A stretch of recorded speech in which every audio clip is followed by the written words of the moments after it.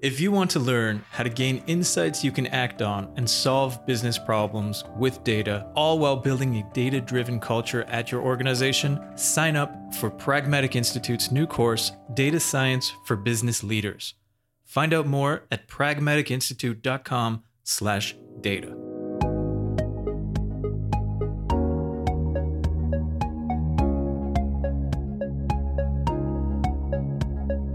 So I'm really pleased to have Marilyn Coleman with us. Marilyn Coleman is Pragmatic's newest instructor. She's our newest data instructor, and she has over 15 years of experience in data analysis and business analytics. And she has a passion for empowering others to use data to organize and simplify what often appears to be chaotic and complex. And Marilyn teaches our courses, Business-Driven Data Analysis and Data Science for Business Leaders. So I'm going to now turn it over to you, Marilyn. Welcome, Marilyn. Thank you, Susan. Well, to start off with, welcome everyone. As Susan mentioned, we're here to talk about how you can gain executive buy-in for your data projects. First, I'm sure we're all aware of how valuable data is for our organizations. It helps us better understand our clients by recognizing their demographics, their engagement, drivers to help us improve our acquisition and retention. We use our data to demonstrate our progress towards business goals through creating metrics that can be measured and managed, and identify places where we may need to focus our efforts on some other improvements. We use data to improve our operational efficiency, maximizing productivity for staff, and using it to assess business unit performance. And we know that data aids us in decision-making by helping us become more informed about our business as we, dive into our processes and how our business functions. And data impacts all areas of our business, and it just helps us move the goal, be more efficient, be more productive, and profitable. So when we're talking about buy-in, we think about what exactly are we asking from our executives. So it could cover a wide range of topics, including financial support, getting budget to complete your projects, getting project support or sponsorship, having a champion on your team that can help you get resources, and also helping you clear roadblocks. And so when we're looking at what we're asking for and why, we also have to consider short-term and ongoing needs, because a lot of times, our project isn't just finished when the official launch starts. There may be other things that we need to keep our data project moving, improving. One thing we always talk about is continuous improvement. So we have to consider the whole universe of what we need from our executives. So we all kind of have a feeling of how great it is to get support from our executives, but we also have to realize what can happen when we don't. So here I'm going to ask Susan. We've talked a little bit about what happens when you don't have your buy-in, and if you could share an example of an experience you'd had with the group. Yes, unfortunately, I think I have had an experience like the one that you're talking about, Marilyn. And as I was reflecting on the webinar and the things we were going to talk about, a specific experience came to mind. And it made me realize that sometimes when we have that executive buy-in, we don't always appreciate the fact that we have it because things are going so well. But sometimes if that executive buy-in is taken away from you, I mean, it stares you in the face. And for me, I had an experience that made me understand how vital it was to have executive buy-in.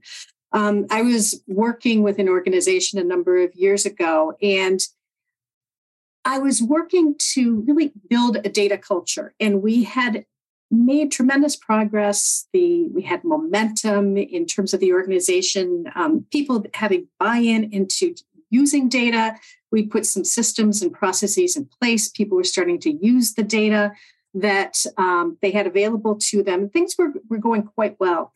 And there was a change in leadership. And the person that came in was very clear with us that he didn't really believe that data was important. And I don't know if nowadays, anybody would say that. This was a number of years ago.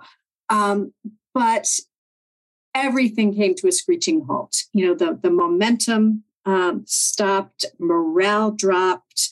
We had a time where we were kind of spinning our wheels.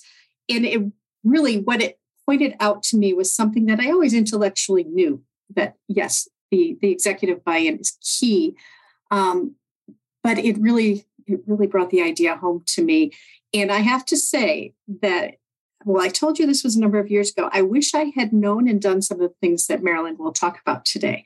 But it just underscored to me how vital it is to have the buy-in from the top, or from the person who can make things happen. So I can't wait for you to hear about some of the things Marilyn's going to suggest today.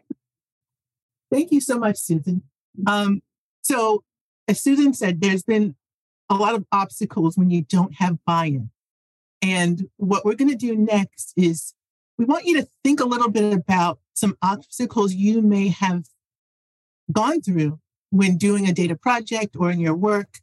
And so we have a quick poll for you on Menti. So the poll is asking you, what kind of obstacles have you faced in getting support for your data projects? And we also have a link directly to the poll in the chat. We see misalignment of effort and time expectations. That's a great one. Not having good access to data. Buy-in is difficult. Yep, I understand that. Trust in the data, acquiring funding, technology, lack of investment in data, team resources, cost of time, money versus benefit. The data we have is good enough. That's a great example. And not aligning with the priorities, another great example. Funding. These are all really, really great examples. And thank you for sharing in our webinar some of the obstacles you faced. So we're going to continue, and I'm going to share with you some of the obstacles that we've come up with, including lack of data literacy maturity, a lack of understanding and trust in data. Unfortunately, that's happening a lot for people. Fear of exposure of shortcomings. And that it means that, some of the leadership may be afraid of what the data might be showing them.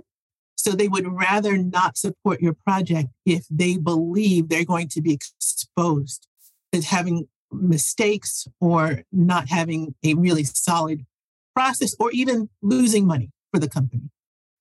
Another is lack of communication between data analytics advocates and C-suite, privacy, security and compliance concerns, lack of strategy and tools. And one example of that is it could go either way. Either, they could lack the resources that they need to have a really robust and complete project. But also, I found that people don't know how to use the tool they already have and look for the next new shiny thing when the thing they had already would have worked had they understood how. And I always speak to how powerful Excel is. It does a lot more than what people think it does. But instead of learning how Excel can work for you, they look elsewhere, and they kind of have to build a new support for purchasing this new tool and training users and ongoing support. So it kind of speaks to not having a strategy for your suite of tools that you have. And then the final thing we have here is presentation of numbers versus insights. And so for this, we may have charts and reports that people have just run because they've always done it. And there may be a lot of detail that does not really connect to a business strategy at an executive level. And it's easy for people to check out and lose interest in all these presentations and numbers and charts. but they need to effectively show how data can be used for improvements across the organization and to build on the business goals. So some of the key points that we need to address when seeking executive support can be boiled down into 3 strategies. The first is credibility, meaning, does your team have a reputation within the organization that fosters trust? So, how do you build the credibility that you need to even have these conversations? You need to know that you're speaking a language to your stakeholder that they can understand. And a lot of times that's, summarizing or distilling the information and speaking to them in a way that is not overwhelming, like all the detail you may have and you have access to. With concerns, you'll need to be able to proactively assess potential concerns and risks and have some kind of plan to mitigate that, which we'll talk about a little bit later. And that kind of helps build their trust, knowing that you're thinking about what is important to them. And then with comfort level, you need to be able to demonstrate that, you've been successful in similar or related projects, and that will ensure a high level of comfort with the executives. So what we are going to present to you are some actionable steps that lead to successful executive partnerships. So first is understand your audience. Then you determine the appropriate path you're going to take, planning the expected outcome and next steps, and then leveraging additional support. So we're going to dive a little bit deeper into each of these points. So to understand your audience, you need to think about whose support are you seeking and why. Is it senior management? Is it executive director? Is it C-suite or all of the above? And understanding, whether your hierarchy structure kind of provides you access to these people, or do you need to partner with someone or act as your representative? And in doing that, you need to understand what are these people's responsibilities and objectives. Think about why this project should matter to them and what their potential concerns may be. And so there has to be a good reason for them to want to do this. And then provide them with the why. State your case and think about how this could be meaningful for what they need. Also, think about how it will benefit the business and the person. So there's a risk and a reward. Determine the appropriate path for this project and the people that you need to speak with to get their support. So again, we want to always keep the business goal in mind, but also there could be a potential personal gain for that person. So, always think, what may they think is in it for them? Consider what they may need from this. And then in addition to convincing people to act, you can also share the potential risk of not acting. So that would be the threat of doing nothing. So one example is, if someone is postponing an important decision or avoiding a process or business change, that could lead to snowballing of financial loss, continuing to be inefficient in the use of your resources, and the organization could fall behind in their ability to use more updated technologies and miss some opportunities to upskill the workforce. So in a previous role that I had, we worked very hard to eliminate as much manual work from people running reports and copying, pasting data across spreadsheets and kind of transforming the data for them so they could do less manual work and spend more time thinking about their business and how it affects, the bottom line of the company. So they were able to free their minds from a lot of mundane tasks and also spend more time thinking about how they could improve the work that they were doing.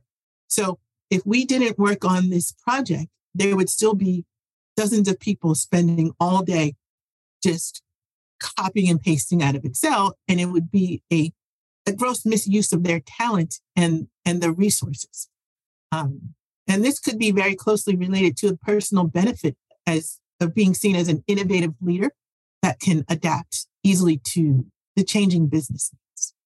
So when you plan your expected outcome and next steps, you would need to be prepared with an initial assessment of those potential concerns, understand what's the level of complexity for this topic, for this project, and know that if there's some controversy that could be involved, that you need to steer either around or maybe steer through it, depending on what it is.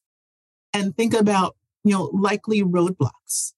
One example that I have for that is, we had one of our products had a very demanding and visible client, and the work we were doing would require, an annual update to some of the things on the back end.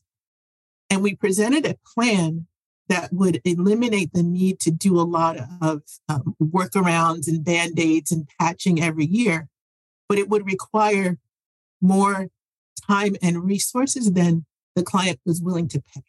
So we kind of knew that would happen, but we were able to articulate very clearly what was absolutely necessary versus what could be tabled for a next year, and kind of talk about the risk of not doing what we were proposing. And so we ended up, completing about, I'll say 80% of what we really, really wanted. But we also made it known that we did have a plan. And in the future, what we were doing would have made a major difference down the line if they were willing to consider the entirety of what we wanted to do. The next point here is plan to collect data for metrics and measuring outcomes. This way, you're showing that you're preparing to prove your point about your project long term. So it's not just about getting the funding, getting the support for a one-time deal, but you're going to look at how your process, how your project is performing, and make a plan to look into that performance, make some changes in the future. And with leveraging additional support, whether you have direct access to your executives or not, you'll still need supporters that can influence them by, sharing what they understand about your project. So you want to be able to look for people who've had the same success you want to achieve, and then identify these influencers within the business. Sometimes you want someone from outside the organization, and they can help you if you pre-sell your plan to the influencers with your logic, examples, and analysis. These people may be in spaces that you're not in and be able to speak to the executives either on your behalf officially or unofficially by kind of touting the value that you bring. And your influencer can help you get assistance with example projects. They can help build consensus around the path forward that you should take. They may know others who've taken similar paths and been successful in the past. And your influencer should give you an honest assessment of your team's standing and credibility within the organization. They should also be familiar with the executive leadership and communication styles, and to help you translate and speak that same language. And they can also brief you on any political issues, office controversies, prior histories, risks.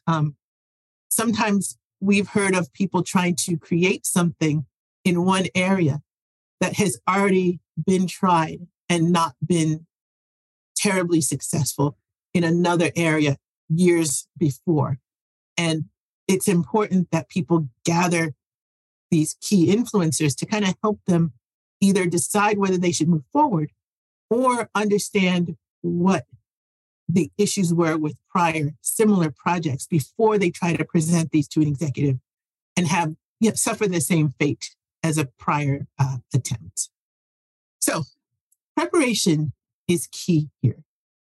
So you would want to plan in advance what you expect and what you want your next steps to be.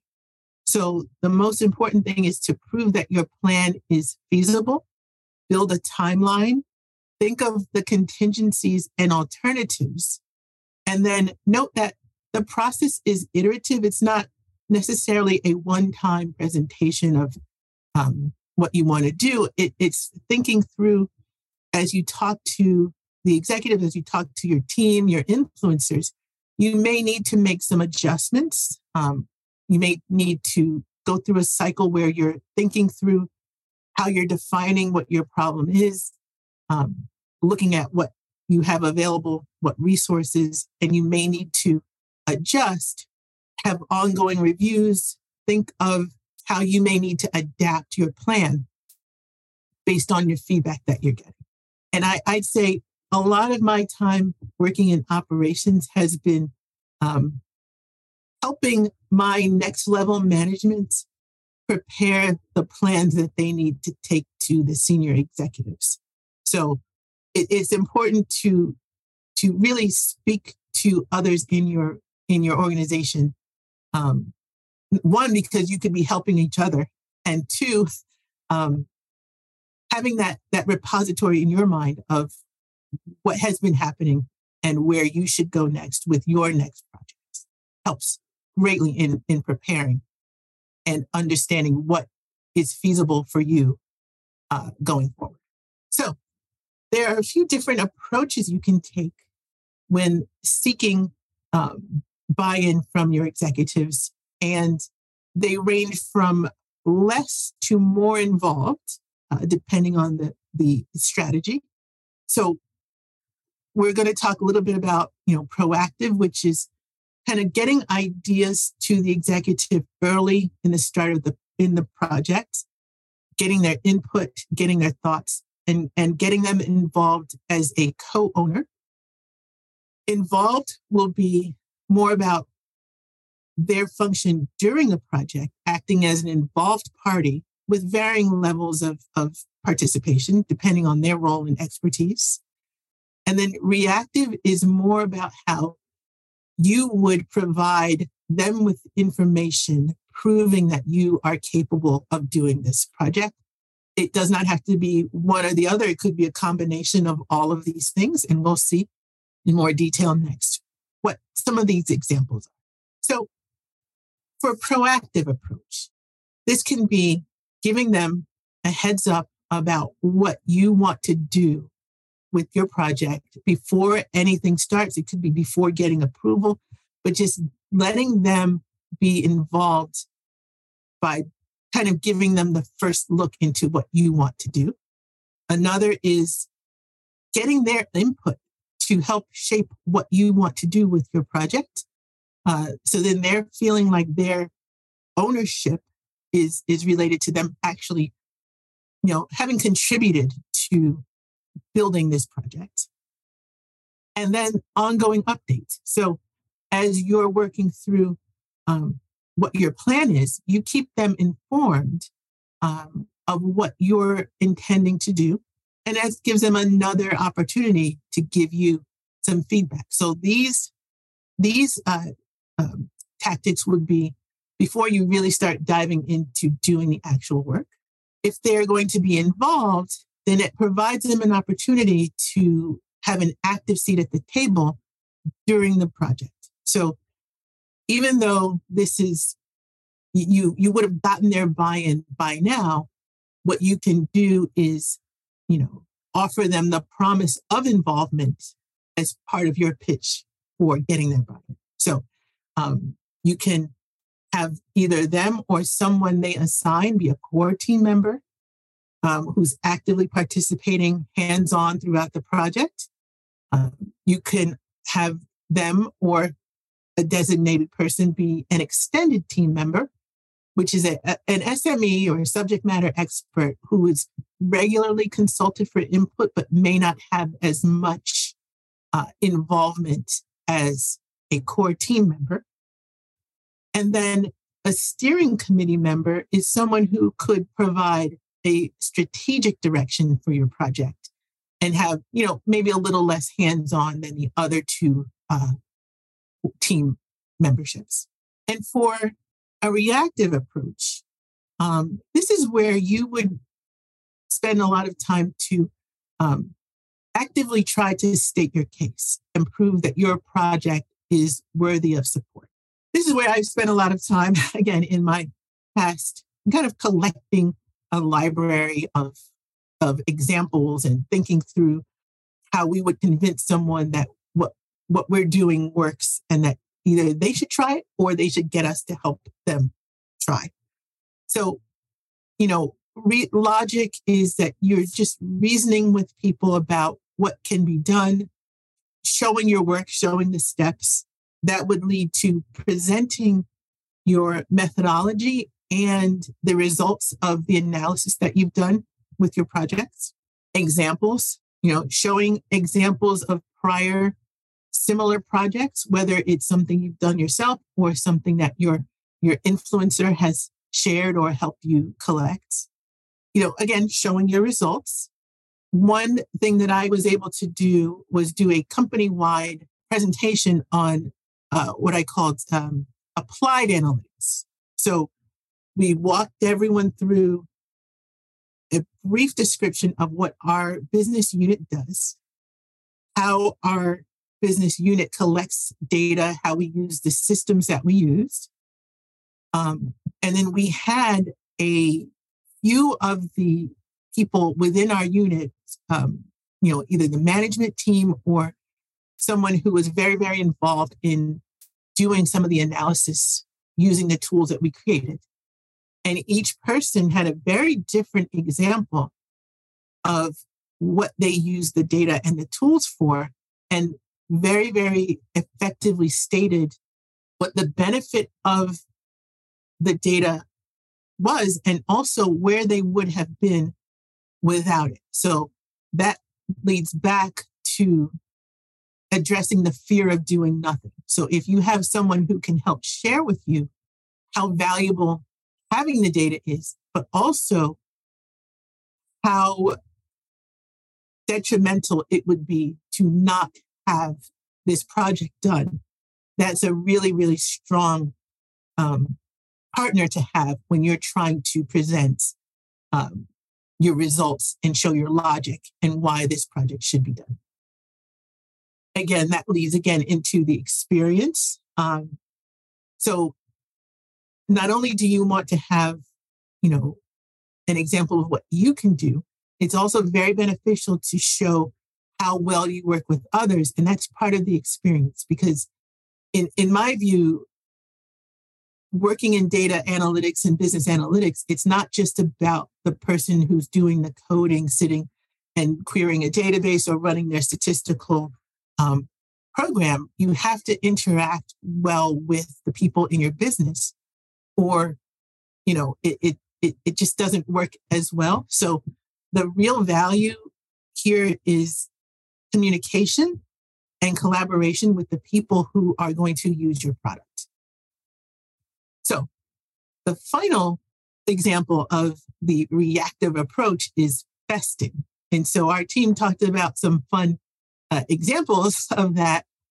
And one is, talking about the movie Ford versus Ferrari, where, Matt Damon's character Shelby takes Henry Ford on a spin around this track to overwhelm him with this car's power, because they're trying to get Ford to buy into their plan for, this racing. And so Ford ends up crying at the end of the lap saying, "I had no idea." And so what that did was leave no doubt that he should support Shelby's plans. And so what besting did was really go way to the extreme to show how amazing this car was. And, there was no way to convince him by telling him. So they had to put him in the car, throw him around the track. And at the end, he just was completely overwhelmed by how incredible this power in this car was. So we're not saying that you should leave your executives in tears with how amazing your experience is, but if it works, then, I personally would support you doing that. Another thing, like every dance battle movie from the 80s and 90s has a crew that has to prove to their rivals and to the judges how amazing they are. And in every one of these movies, they just overwhelm their competitors and their judges with their skills. So, besting doesn't have to be that extreme or ridiculous. But if you think of what is the absolute best thing you could do to leave no doubt in the mind of the person you are trying to connect with, get support from, then start at the top and then see how you can get that person to buy into your experience and your skill and your ability to do this project. So what you want to do is lead by example. So we talked about, ways you can demonstrate what you can do with certain examples. What you want to do is think of things that either you have done personally, your group, across the organization, similar projects. You may need to reach out to an external source. A lot of times, if you attend webinars, you may be able to connect with other people who do similar work. Find, groups perhaps in LinkedIn where you have a common goal, and maybe these people can help you get started with finding examples. They could tell you if they've been successful, any issues they may have had in their projects. If you have guest speakers come to your company, you can connect with them.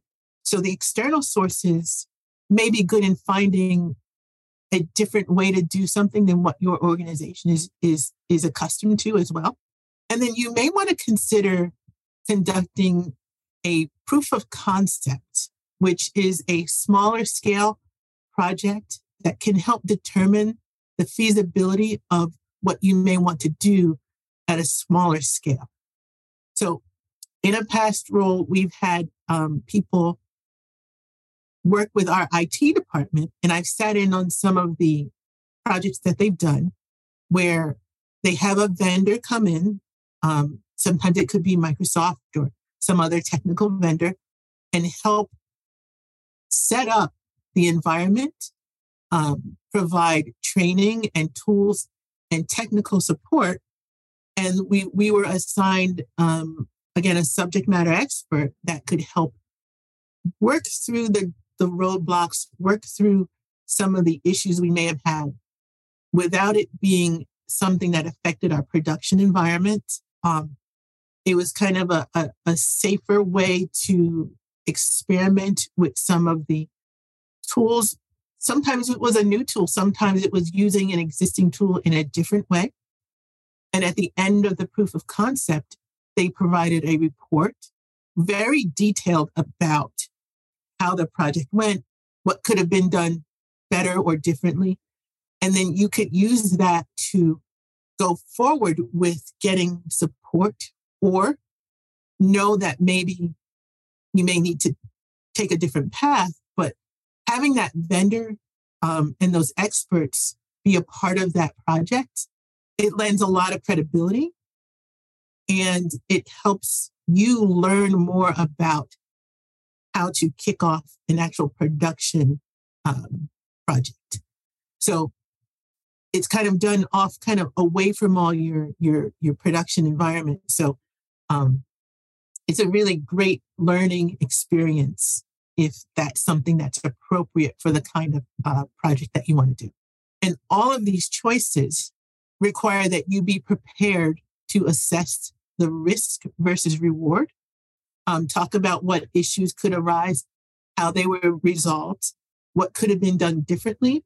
And that also will help build that credibility and confidence with the executives.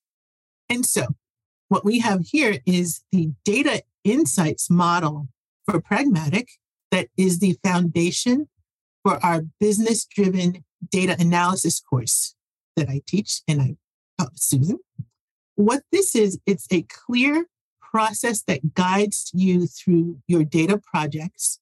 The model helps in understanding your stakeholders, having your stakeholders understand what you need, and gives clarity on specific ways that you and your data team can add value to the process.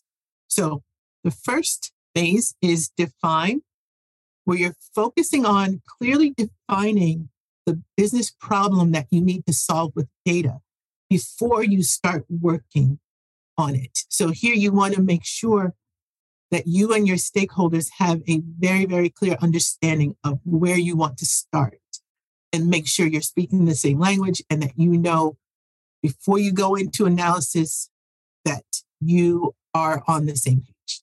In the prepare phase, that's where you explore the data that you have available and the most useful methods that you have for analysis. Here's also where you would do your data wrangling or cleaning and find that if there's some outside data that you can use, or if there is some organizational process that may stand in the way of what you believed you could do during that define phase. During the refine phase is where you take your knowledge from the previous two phases and decide whether or not you have to revise your question and your expectations based on what the data that are available, any changes that have happened, any roadblocks, anything that needs to be adjusted. You can go back and make some adjustments to your business question and analyze, even though you've been doing what we mostly understand to be analysis through these other phases. This analyze phase in the insights model is where you will work on finding the model that gets you the most effective, actionable insight. So you're going to look at what you have and decide, what can I get from this data, this analysis that I've done that will be most effective in highlighting the business problem that we needed to solve. And in the present phase is where you will communicate what actionable insights that you found to your stakeholders and discuss the next steps. So this is really where, the culmination of all the work you've done comes together, and you're presenting your findings, whatever detail is appropriate for this level, to your stakeholders, making sure that it's done in a way that they can process it and move on to whatever decision needs to be made following this. So using a methodology such as this that is flexible, repeatable, scalable is the key to building that confidence and credibility that you need to grow a really good relationship with your executive leadership teams. And so this course, Business-Driven Data Analysis, is a great way to bridge the gap between your data and business teams.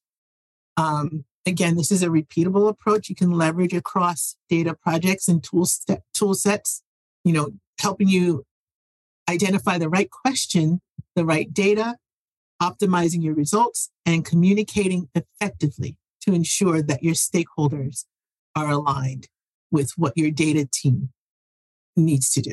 And so I will say that in the last cohort that we taught, some of our students said they were even using some of these techniques just in their communications through email. So they really have seen a big difference in how they are connecting with their stakeholders. And if you would like to join us, our next public class starts March 27th. Thank you very much, Marilyn. That was incredibly informative and I think really useful. The strategies and kind of the approaches you presented, I think, are ones that will really help us as we design our data projects, but it's just essential to get that support if we want to hit the ground running and be successful. So we have some time, about 14 minutes for questions and answers. So I encourage you to write any questions you might have in the Q&A. We'll keep an eye out for that. But I'd like to mention a comment that was put in the chat, or Peter actually wrote in the chat. And I thought I'd maybe ask you something about one of the comments, Marilyn. This has to do when you were talking about the different approaches to use when working with or collaborating with to get executive buy-in, the proactive, the involved, and the reactive. And Peter wrote that he's fearful based on prior experience of reactive. I more often failed repeatedly there. And I'm wondering about what your experience has been with the reactive approach. Would you consider this to be like your last, the approach of last choice or resort, or do you have this similar experience that maybe this might be a little more risky than the first two approaches? I feel like it really depends on who I'm dealing with. There have been times where the reactive just was not going to resonate with the person we were trying to present to because they didn't understand. So we needed that influencer to help us go back and do some of those proactive steps in advance. So having that person who could understand that stakeholder and know whether or not our other approaches would be effective was really, really helpful. And I wish I could say that it always was successful. Again, I think a lot of times people were fearful of what the data would show them. And that I think was the most common when we were dealing with someone who was resistant. One, they didn't understand, and two, they were afraid to understand. So we just kind of had to keep chipping away at it slowly, but with getting, management support, getting someone involved from the top down in their part of the organization. So we I don't want to say it like we had to work around them, but we did, and probably convince someone else who had influence on that person through these other means. So it was getting my manager to convince their manager to listen, get buy-in from someone else. It wasn't always someone at the top. So if it's a top level executive who just isn't listening, it would require a lot of influencer support. And it would take time to build that coalition with people who could kind of help you get to where that person may be a little more open to listen. I hope that was helpful. Yeah. I think it was very helpful. I mean, a lot of great points you made there. First you mentioned how it depends on the situation, so you need to consider the situation and the people that you're dealing with. Also the fact that time, it takes time depending on kind of the level of resistance and where things are. And from my experience, I agree with you about the importance or the usefulness of that influencer.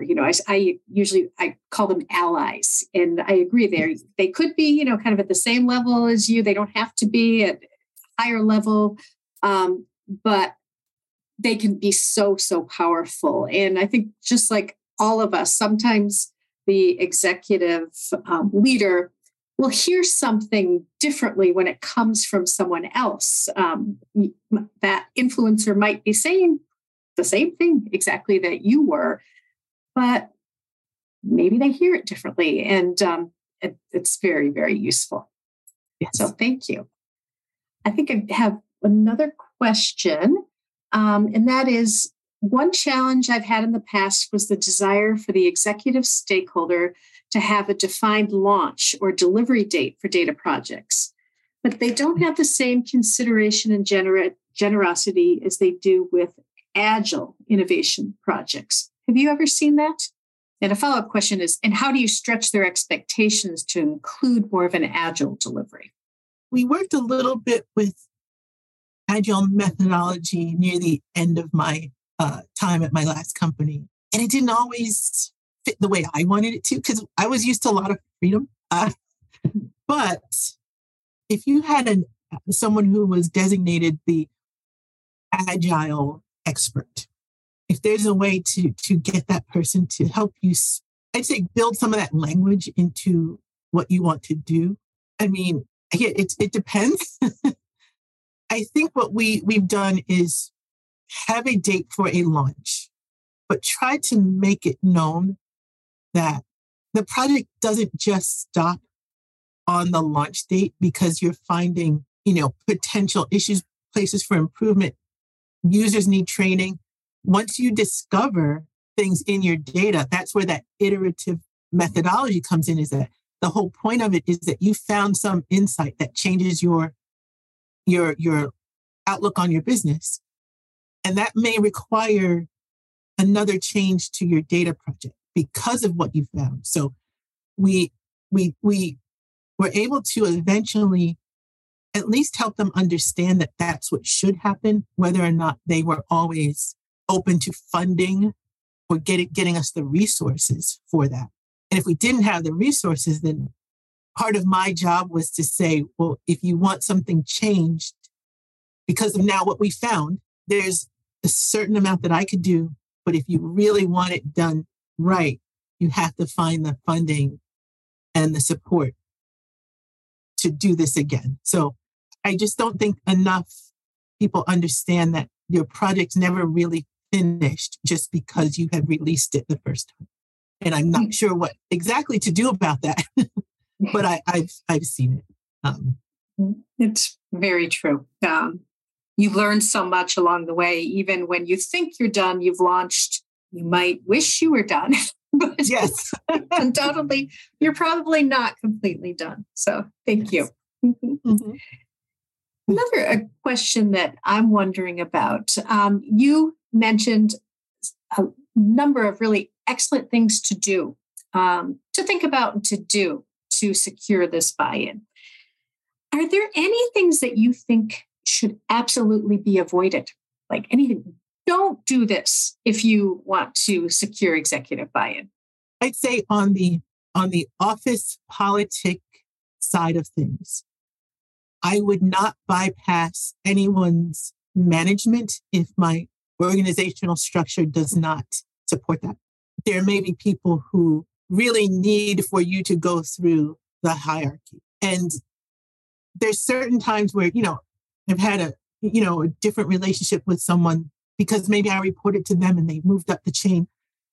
But I would never bypass my manager to go directly to his VP to say what my idea is without his involvement or including him in the plan. A lot of times I would just prefer to give it to him and then he just say it. But there could be some treacherous waters in trying to go directly to someone without knowing politically how that may affect you.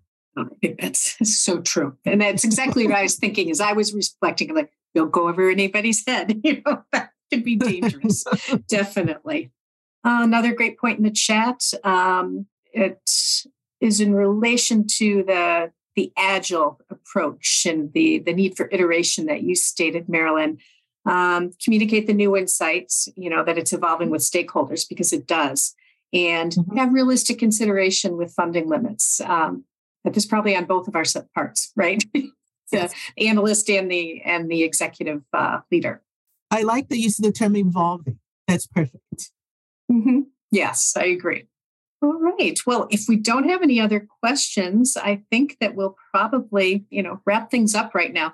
Thank you very much, Marilyn, for your expertise, for sharing your experience. I hope for everybody who's attended today that this has been really useful for you. I think that the approaches and the steps that Marilyn outlined in great detail, I think they're very valuable for making sure that you have the planning and the forethought that is needed before you embark on a project, but as you're planning as well. And I think that if you follow these steps, you're much more likely to get executive buy-in than if you didn't follow these steps. So I encourage you to try what Marilyn has outlined for us today. So thank you very much. Have a good rest of your day.